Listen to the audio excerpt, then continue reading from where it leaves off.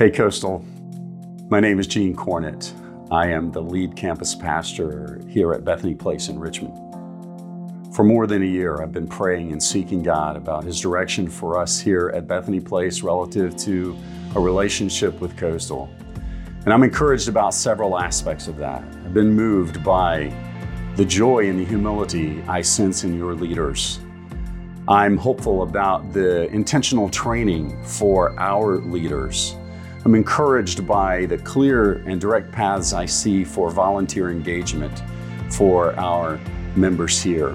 I'm excited to be a part of a clear strategy to connect, grow, serve, and multiply. And I'm encouraged about just relational partners for us here at Bethany Place. So for all of these reasons, we're excited about the future and we look forward to partnering with you for the sake of the gospel here in Richmond. Isn't that awesome? Praise God. We've been super excited to officially announce to you guys this morning that we have adopted Bethany Place Church in Richmond to be Coastal Richmond. Guys, we are so excited to have a campus of Coastal in the Richmond area. You got to hear from Pastor Gene, who is going to be the pastor there. He's been serving there for a long time. He's staying on as the lead campus pastor, an incredible man I've gotten to meet already. And just wanted to share a few things for you as we've adopted this as our next campus of Coastal in Richmond. Bethany Place is debt-free. They have a newly renovated facility, as you saw in the video, a beautiful, large facility, a great opportunity for the gospel in the Richmond area. They have resourcing that is going to be very helpful for us in terms of the adoption process. But most of all, and first and foremost, we are so excited because we think this is an excellent opportunity for us to continue to develop authentic followers of Jesus Christ in the Richmond area. So we're super excited about that. And yeah, we're excited about that news. Hey, before we jump into the word this morning, there's one other thing that I wanted to do this morning.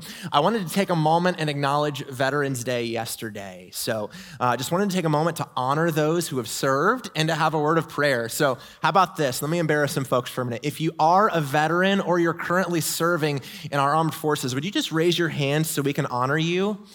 Yes, thank you.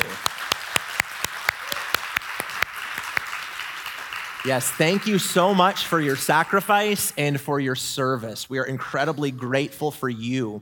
And so I just wanted to take a moment now to pray and ask for God's blessing on those who have served and are serving, and ask for God's blessing on our nation. So how about we pray? Father in heaven, I want to thank you for everyone that just raised their hand. Father, thank you for those who made that sacrifice, Father, who selflessly sacrificed in order to serve us and serve our nation. I want to thank you, Lord, for those who are currently serving in our armed forces and for all of our veterans, Father. Thank you for their sacrifice and for their selflessness. Father, I want to lift up our nation as this is a chaotic time in the life of our world and in the life of our nation. And Lord, it becomes increasingly evident every single day how much we need you. As we just sang, Lord, how we need you. God, our nation has fallen so far from our foundation in your word as we're studying this morning. And I pray, Lord, for a revival. Lord, I pray that we would come as a nation and return to you and that we would turn to Christ. Father, I pray for our leaders. Lord, I pray that they would fear you because your word says that the fear of the Lord is the beginning of wisdom. Father, I pray that you would lead us and guide us, and I pray for your blessing upon our nation so that we can continue to spread the gospel. We thank you for the freedoms that we enjoy to be here and to worship you freely today. We ask these things in Jesus' name. Amen. All right, Psalm 119. You got your Bibles? Turn with me to Psalm 119. We are continuing this sermon series where in the month of November, we're looking at different passages from Psalm 119 talking about walking in the word of God. So this week, we're going to look at the second stanza, verses 9 through 16, and I've titled the sermon this morning, Treasuring God's Word. Treasuring God's Word. Now, one thing about me, I love books in general, but in particular, I love Bibles. I've got a lot of Bibles. You go to my office over here, you can look at it. I've got a whole shelf that's just Bibles, different translations, different kinds of study Bibles. I just love Bibles. But this one's my favorite. All right, this is my favorite Bible. This is the one that was given to me as a gift by Coastal when I was ordained. back in February of 2020. Comes from Paul's Leather Company, to give a shout out. And it's engraved right here, Pastor Nate Weis. It was given to me and I was ordained. It's very special to me. I love this Bible. I preach from it every Sunday. So it is a treasure to me. But when I'm talking about treasuring God's word, I'm not talking about necessarily treasuring the physical object, the leather and the pages and the ink. I'm talking about the message. I'm talking about what God has revealed to us, what God has shown us. I want to show you this morning that part of what it means to be a follower of Christ is to treasure and to adore God. And the way that we do that is by treasuring and adoring what he has told us in his word. What I want to show you this morning is that as followers of Christ, we should love the word of God because we love the God of the word. So here's the roadmap for this morning. First, I want to show you what God's word does in our lives, that God's word is the pathway to purity, to holiness in our lives. But second, I want to show you what it looks like practically for us to treasure the word of God. And so for your main point this morning, I usually come up with it on my own, but I liked what this one commentator put as the main point of this paragraph so much that I stole his. So this is what Alan Ross wrote. Because the word of God is the means by which the faithful maintain purity in life, they desire to learn more from God and enjoy meditating in his word.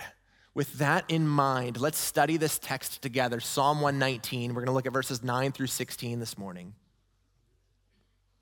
How can a young man keep his way pure? By guarding it according to your word. With my whole heart I seek you. Let me not wander from your commandments. I have stored up your word in my heart that I might not sin against you. Blessed are you, O Lord. Teach me your statutes. With my lips I declare all the rules of your mouth. In the way of your testimonies I delight as much as in all riches. I will meditate on your precepts and fix my eyes on your ways. I will delight in your statutes. I will not forget your word. So the first thing we see in this text is this: treasuring God's word is the path to purity. Treasuring God's word is the path to purity. It says, how can a young man keep his way pure? Now, what comes to your mind when you hear that term pure or purity? Maybe you think about like a Brita filter or something, or the thing in your fridge that you use if you have the little water thingy, where it purifies the water by removing the impurities, the things that are unclean, so that the water is pure. Maybe you went to youth group in the 90s, and you still got your purity ring somewhere that you can pull out. When we think of purity, there's different ideas that can come to our mind, but in Scripture, this is a moral category. It speaks of sin and righteousness. To be pure before God means to be rightly related to God and living in accordance with his word. God has called us to purity. But here's the problem. Scripture teaches that because we are sinners by nature, all of us are by default impure. Another word the scripture uses is that we're unclean. We have sinned against God, and for that reason, we cannot enter into his presence in fellowship with him and have a relationship with him because of our sin. But God loved us so much that he did something about it. He entered into this world in the person of Jesus Christ that he might purify us. This is what Titus 2:14 says, that Jesus gave himself for us to redeem us from all lawlessness and what? And to purify for himself a people for his own possession who are zealous for good works. Through the gospel, God makes us pure, and that Jesus Christ bears the penalty for our sins and rises from the grave 3 days later, so that when we turn away from our sins and we trust in Christ and receive him into our life as Lord and Savior, we now stand before God clean and pure in his sight. And once we receive the gospel and Jesus transforms our lives, we begin this lifelong process where God purifies us and is cleansing us and is making us more like his son. You see, the gospel is not clean yourself up so that you can come to God. The gospel is that God makes us clean, that we come to him as we are, and God begins this process of cleansing and changing and transforming us. With this in mind, this framework in mind, let's talk about verse 9. How can a young man keep his way pure? By guarding it according to your word. How can a young man, he singles out youth here. He singles out those who are young. The psalmist knew that there are particular temptations that come with young age. And because of that, he wanted to give counsel on how to remain on the path to purity. And how do you do it, he says? By guarding it according to your word. A life lived in submission to the word of God is the path to purity. Think about it like this. How many of you guys like to go bowling? Anybody? A couple of you guys. I like it, but I'm bad at it. So what makes bowling more fun for me are those little bumpers that go up on the sides, that keep the ball from going in the gutter. That way I know I'm at least, gonna get one of those pins down. So I like those things. Think about the word of God in your life as kind of like those side bumpers on the path to purity.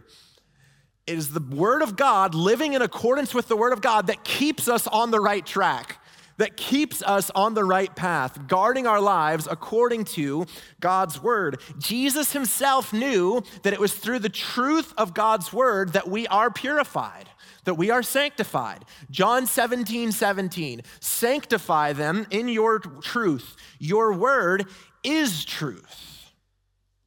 How can a young man keep his way pure? By guarding it according to your word. This principle applies to all of us, regardless of age. Friends, for all of us, our way is kept pure by guarding it according to the word of God. And let me put that differently and perhaps more bluntly. You will not make progress in your Christian life apart from a commitment and a treasuring of the word of God. You won't. You will not make progress in your Christian life apart from the word of God. God's word is the truth that he uses to sanctify us and to make us like his son. But I want to take a minute here and make application specifically to the young people in this room, because that's what this verse does. It says, how can a young man, also young women, you're not let off the hook, make his way pure? I'll let you decide if you belong in the young category. I won't spell it out for you. There are particular temptations that come with youth, aren't there? Particular temptations. To the young people in this room, you are being bombarded with temptation from all sides, whether it be at school, whether it be peer pressure from your friends, whether it be through social media, whether it be through TV, video games, music, entertainment, whatever else it might be. And this is the essence of that temptation. The world wants you to believe that a life of sin will be more satisfying than a life with Christ. That's the lie that the world is desperately trying to get you to buy into. They want you to believe the lie that indulging your flesh in sexual sin and pornography and things like that is going to bring you more satisfaction than Christ. They want you to believe that drinking and partying and doing all of these things are going to bring you more joy than a life lived in the presence of God. Listen, don't believe that lie. Treasure God's word and remain on the path of purity. Let me encourage you in this. Let me show you a few ways that you can do this. First of all, you've got to, from a young age, cultivate a love for the word of God. Cultivate a love for the word of God, for the truth of God's word. Make it a regular discipline in your life to read the word. If you don't have a Bible, we'll give you one. Like, please, we've got a stack of them over on that table over there. Please don't leave here without a Bible today. We'd love for you to have one. But get involved in the local church. Not only on Sunday mornings, but to those who are young, we've got a student ministry that meets every Sunday night from 5 to 6:30 p.m. Sunday nights, 5 to 6:30, middle and high school students right here. We have an awesome program, man, where you can grow together with other students in your knowledge of the Word of God. We'd love for you to get involved in that. But let me give an application point here to the parents. To parents, model a love for the Word of God in your home. Pastor Sean likes to say this phrase all the time: more is often caught than taught in the home. More is often caught than taught. Let your kids find you reading the Bible. Leave that example. Read the scripture with your kids. Memorize scripture with them as something that you do together. Even though our kids are super young, we're trying to kind of instill this. Every time I get in the car with Hannah and Leah, and they're like 4 and 2, I'm like, all right, let's work on the Lord's Prayer. We're working on it. Like, our Father in heaven, our Father in heaven. And like, we're working on it. And Leah can't even say the words, and they don't even know what the words mean yet, but that's okay. We're trying to get God's word into their little hearts and minds and trust that the Lord will use that. Leave a legacy in your home of love for the word of God. But as we continue in this text, we see a few more ways that God's word leads us on the path of purity. Let's look at verse 10 together. The psalmist says, "With my whole heart I seek you. Let me not wander from your commandments." I love that second half. Let me not wander is his prayer. It reminds me of one of my favorite hymns, "Prone to wander, Lord, I feel it. Prone to leave the God I love. Here's my heart, Lord, take and seal it. Seal it for thy courts above." The reality of our sinful flesh is that left to ourselves, we will wander. If we shift into neutral, we're going to roll towards sin. We have to be intentional to pursue holiness, but even as we do that, we understand that we need God, that we are dependent on God's preservation. With my whole heart I seek you. Lord, let me not wander. But next, we do so with dependence on God's teaching. Let's skip verse 11. We're going to circle back to it. Let's go to verse 12. "Blessed are you, O Lord. Teach me your statutes." So first, it's an exclamation of praise. Blessed are you, O Lord. But then a request. Teach me your statutes. He's crying out for God himself to teach him, to be his teacher. This shows us that we need to read the word with this kind of humble teachability. This heart posture that says, I don't know everything, and I need you, God, to teach me how to live. It kind of reminded me as I was reflecting on that of this reality, and you guys in this room are a little bit older, I think you can relate to this. When you're 16, your parents are so stupid. Anybody? When you're 16, you're like, you guys don't know what you're talking about.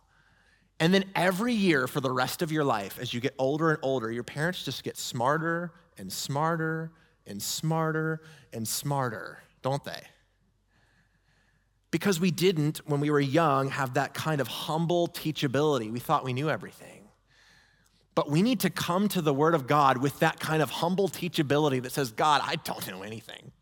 And I need you to teach me how to live from your word. Show me, Lord. Teach me your statutes that I can follow you. So dependence on God's preservation, dependence on God's teaching, and then finally, declaring God's truth. Verse 13. With my lips, I declare all the rules of your mouth. With my lips, I declare all the rules of your mouth. Those who have guarded their way according to God's word are pursuing this path of purity. They are regularly declaring God's truth with their mouth, whether that be in evangelism as we seek to declare God's truth to the lost of the gospel, whether that be in discipleship as we're seeking to help believers grow in their faith by declaring God's truth, whether that be in praise as we're praising God by declaring the truth of who he is and what he's done.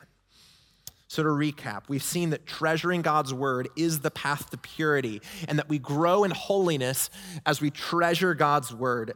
So for the rest of the sermon, I want to show us how do we do this? How do we treasure God's word? This happens as we intentionally internalize and treasure the word of God. And I want to give you 3 ways that we do that. We treasure God's word by, first of all, memorizing scripture. By memorizing scripture. I love verse 11. I printed it on your bulletin. Consider verse 11 with me. I have stored up your word in my heart that I might not sin against you. That I might not sin against you. And when it says I've stored up your word, some translations say I have treasured your word in my heart. The idea here is valuing something so much that we carefully hide it and protect it so that we can use it when it's needed. But notice where the word is treasured, in my heart. Something that we need to understand, because I think we miss this when we read this through our own lens.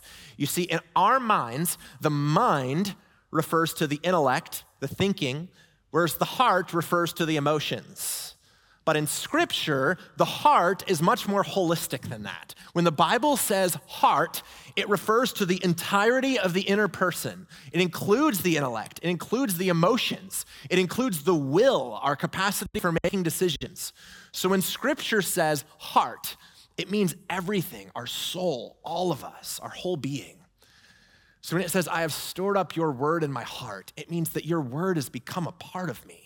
That I'm storing it up in my very soul, in the core of who I am.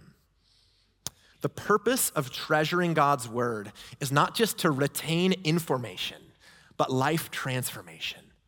That's what we've got to understand. But why, according to verse 11, do we do this? Why do we memorize Scripture, storing it up in our heart? That I might not sin against you. I want you to think of memorizing Scripture as like an immune system for your soul. It's an immune system for your soul that does battle with the sin in our life. Spurgeon put it this way: when the word is hidden in the heart, the life shall be hidden from sin. So let me give you a few ways of application here. How can we do this? First of all, cultivate the discipline in your life of memorizing Scripture. Cultivate the discipline in your life of memorizing Scripture. For some strange reason, in the church, we get this with kids, but not with adults. We get this with kids, don't we? We give kids memory verses, and we should. We give kids memory verses. The problem is we should also give adults memory verses, right? We all need this discipline in our life. It's like once the Awana badges stop coming or whatever, like we quit doing this, but we need to keep doing this.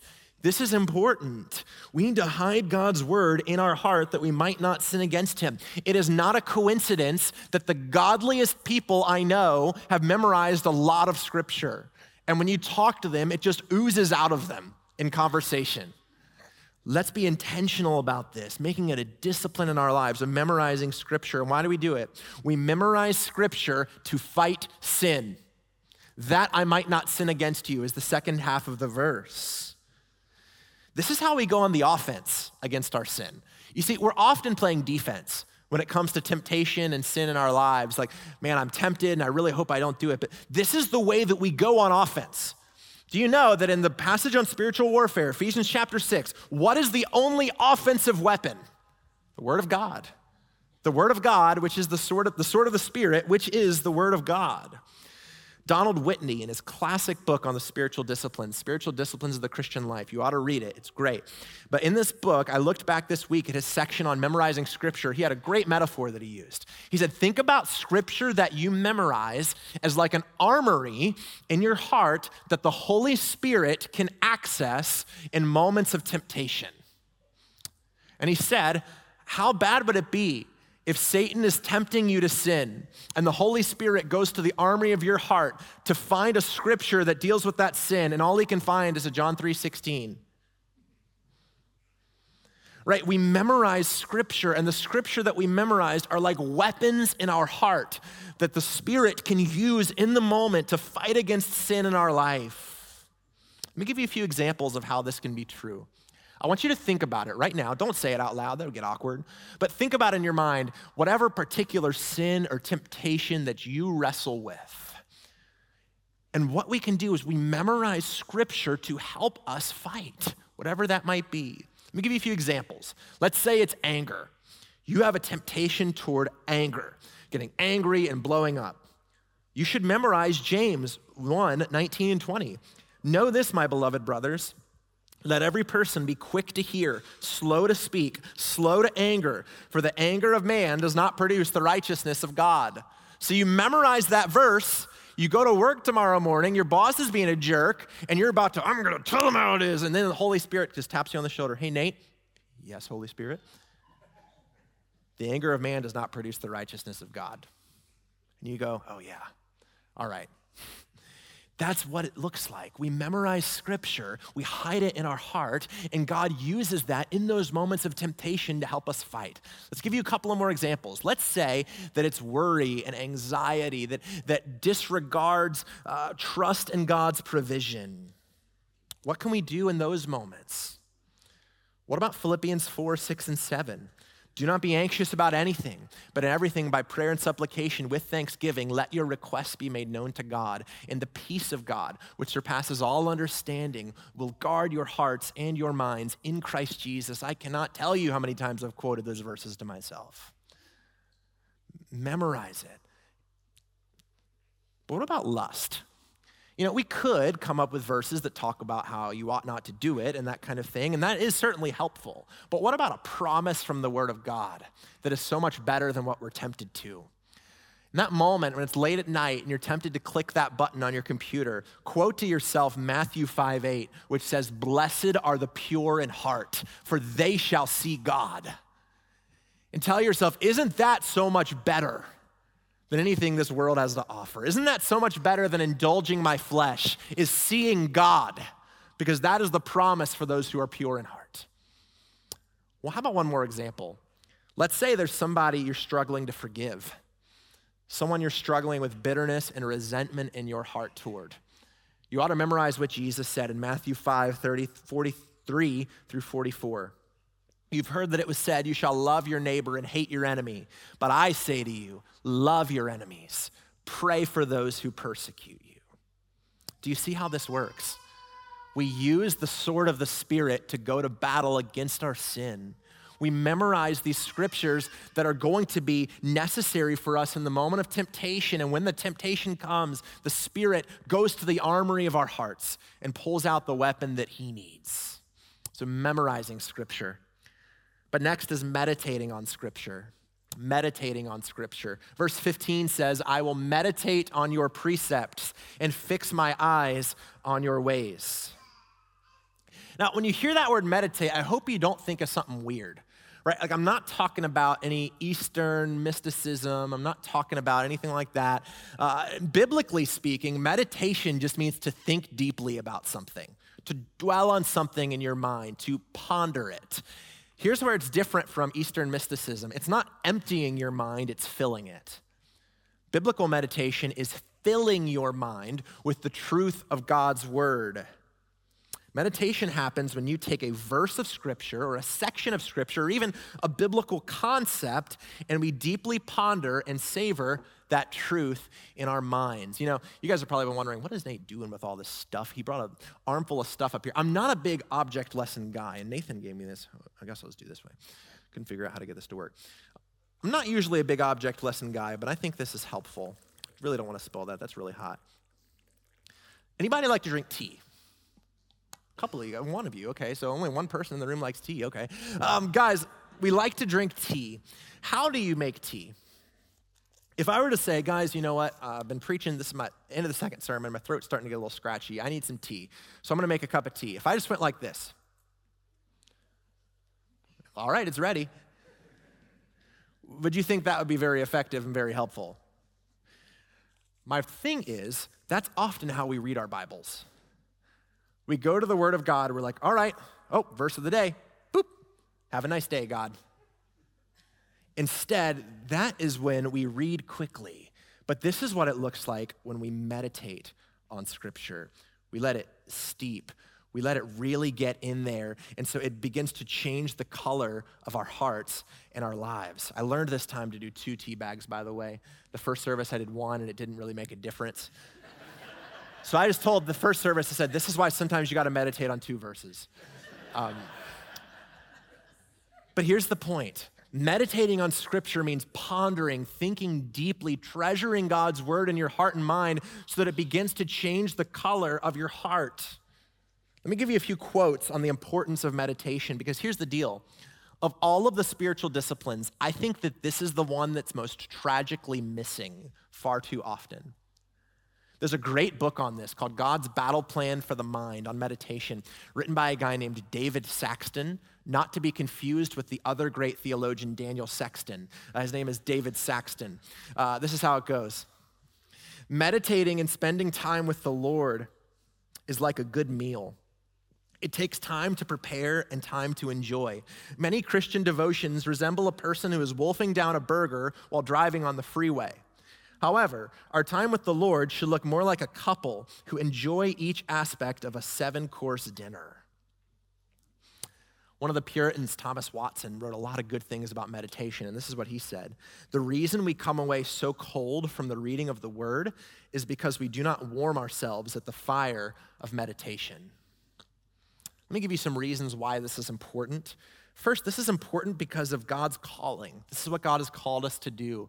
As it says in Psalm 1, the very beginning of the Psalms, blessed is the man who walks not in the counsel of the wicked, nor stands in the way of sinners, nor sits in the seat of scoffers, but his delight is in the law of the Lord, and on his law he meditates day and night. Day and night. A constant reality of meditating and pondering the truth of God. Another reason why scripture meditation is important is because it helps us to internalize the truth. Psalm 119:99, I love this verse. At first glance, it looks arrogant, but it's making an important point. I have more understanding than all my teachers, for my testimonies are my meditation. Your testimonies are my meditation. He's saying, I know more than all my teachers. Why? Because I'm smarter than them? No, because I've meditated on your word. I've taken it into my heart. Again, Watson says, meditation has a transforming power in it. The hearing of the word may affect us, but the meditating upon it transforms us. Meditation stamps the impression of divine truths upon our hearts. Meditation also serves to bridge the gap between Bible intake and prayer. As I read the word, I meditate on what it means, and that drives me to pray in response. So how do we do this practically? First of all, quite obviously, choose a passage. It can be something that God has laid on your heart, something relevant to your situation. It could be what you're already reading in your devotions that morning. Choose a passage. Second, set aside time after you've read it to think and ponder carefully and intentionally about what the passage means and how it applies to your life and your situation. There was a professor at Dallas Seminary who used to famously give this assignment where he'd give the students one verse, Acts 1:8, and he'd say, I want you to come back with 25 observations about this one verse. And then come back the next week, okay, 25 more, and keep going.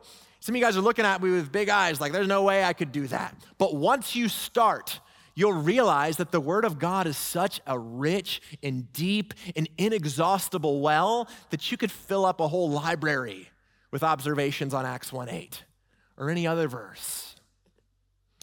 So we do that. And then finally, we respond with prayer. We pray thanking God for the truth. Maybe we pray of repentance when we realize we've fallen short, asking for help. We pray.